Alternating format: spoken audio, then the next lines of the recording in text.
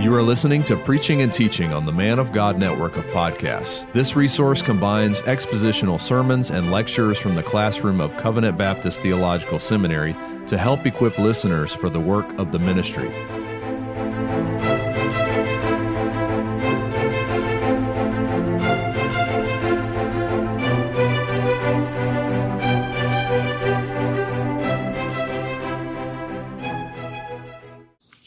Considered Philippians 2:12 and 13, work out your salvation with fear and trembling, for it is God who is at work in you, both to will and to do for his good pleasure.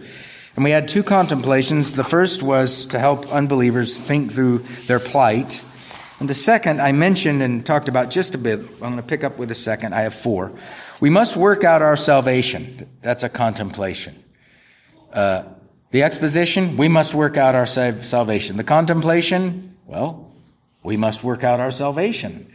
We must pray. We must get the Word of God in us by reading, meditating, hearing it read, and sitting under its preaching and teaching. And we got to do that all the time, as much as we can during the week, and then, of course, every Lord's Day. We must also see the Word of God's gospel presented to us in visible signs, like the Lord's Supper. The Lord's Supper is a visible word from God concerning the incarnation and sufferings of our Lord for us and for our salvation. Baptism, which hopefully we'll be seeing some of these soon, baptism is also a visible sign that signifies our union with Christ and God's promise to raise us up ultimately, like he raised his Son up. That encourages our souls to see those things. They are means of grace, the Word of God, prayer, sacraments of baptism, and the Lord's Supper. In other words, in order to work out our salvation with fear and trembling, we must use the means ordained by God for our growth in grace and salvation. And that will never change. You'll never get to a point in your Christian life you go, I don't need Bible reading anymore. I don't need to pray anymore. I don't need sermons. I'll go just because I like the food or whatever.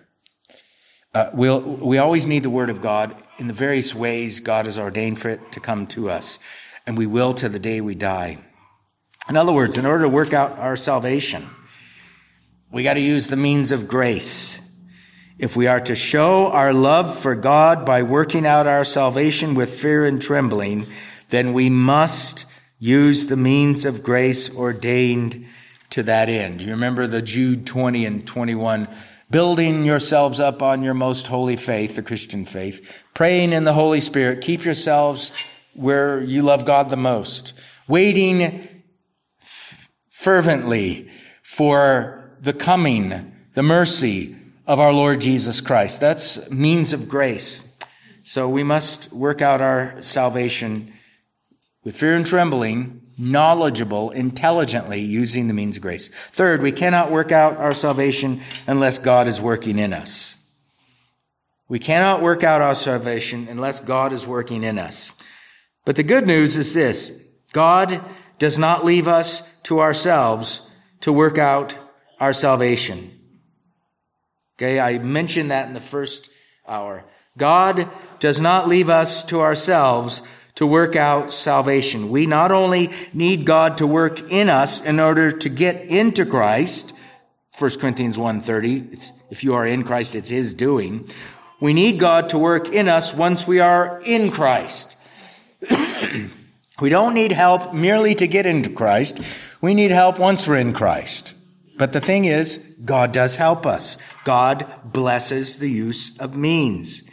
In other words, just as justification is by grace alone, so is sanctification by grace alone. We are desperately in need of divine power to become Christians in the first place, and we are desperately in need of divine power to live as Christians in the second. God's working in us is necessary for us to work out our salvation.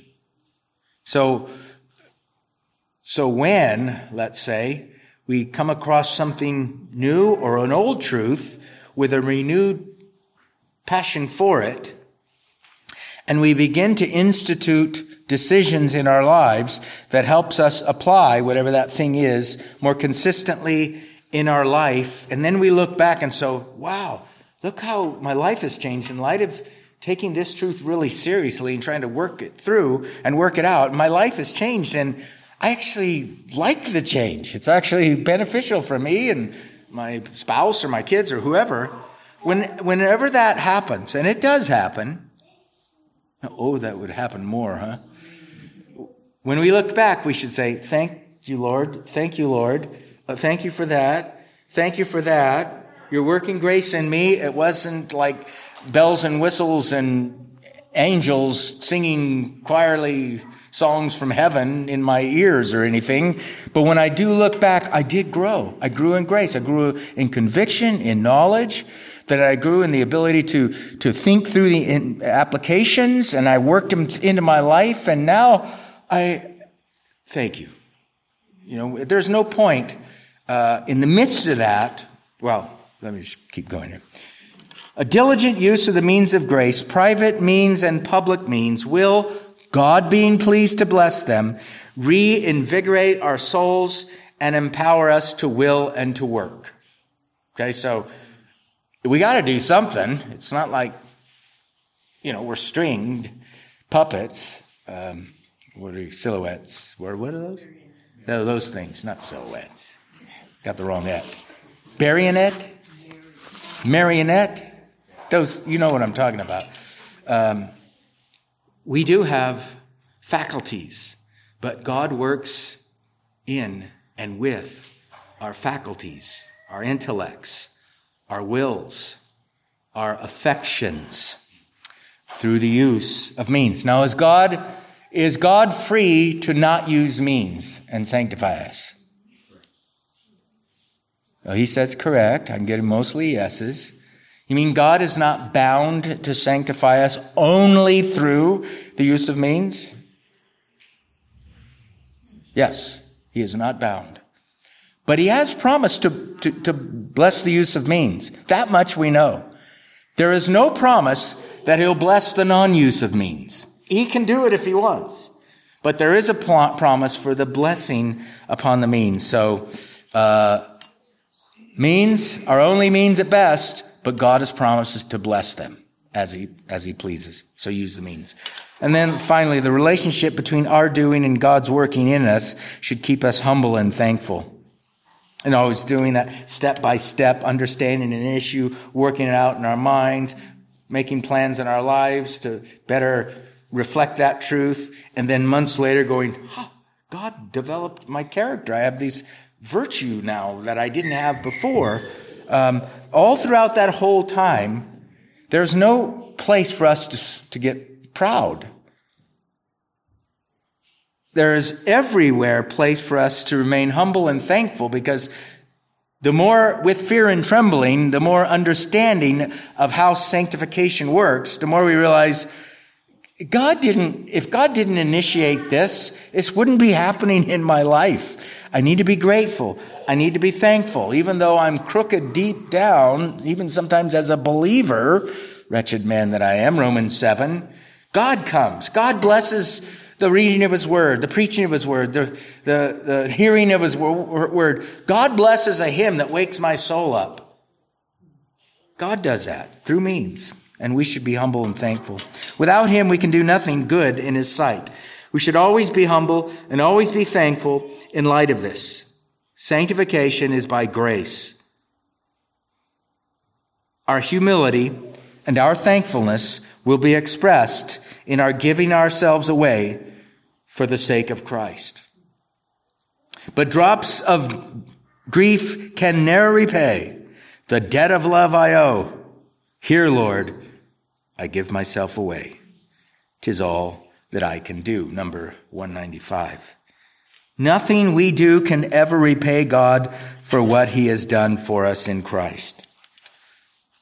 You ever thought about that? If it could, here I am in my good works, trying to repay God for what he has done for me in Christ, assuming that I get to a certain level where I've paid him back enough, I don't owe him humble thankfulness anymore.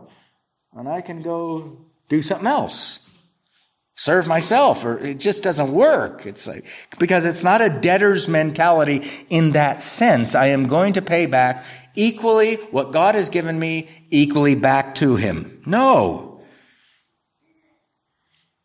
But drops of grief can ne'er repay the debt of love I owe. Here, Lord, I give myself away. 'Tis all that I can do. Now that's the right mentality. What can I do in light of all this grace mounted on my soul over and over and over, even though I try to push it away and get it out of my life sometimes? What can I do in light of God being relentless in his grace and mercy and not giving up on me, a bad Christian at times? What can I do in response to that? Give myself away?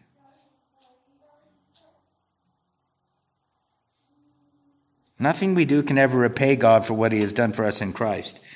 If it could, at some point in the future, when we had paid all we owe, we would no longer be obliged to God for his great salvation for us in Christ. But that's absurd, right? It's absurd. True believers in Christ recognize they cannot pay back God for grace, and they don't want to. Look, if you want to pay him back for grace, stop it. Don't live with that motive in your heart. They live for him not for recompense. Okay? It's not like, okay, God, you've done this for me. I'll do this for you if you do this for me.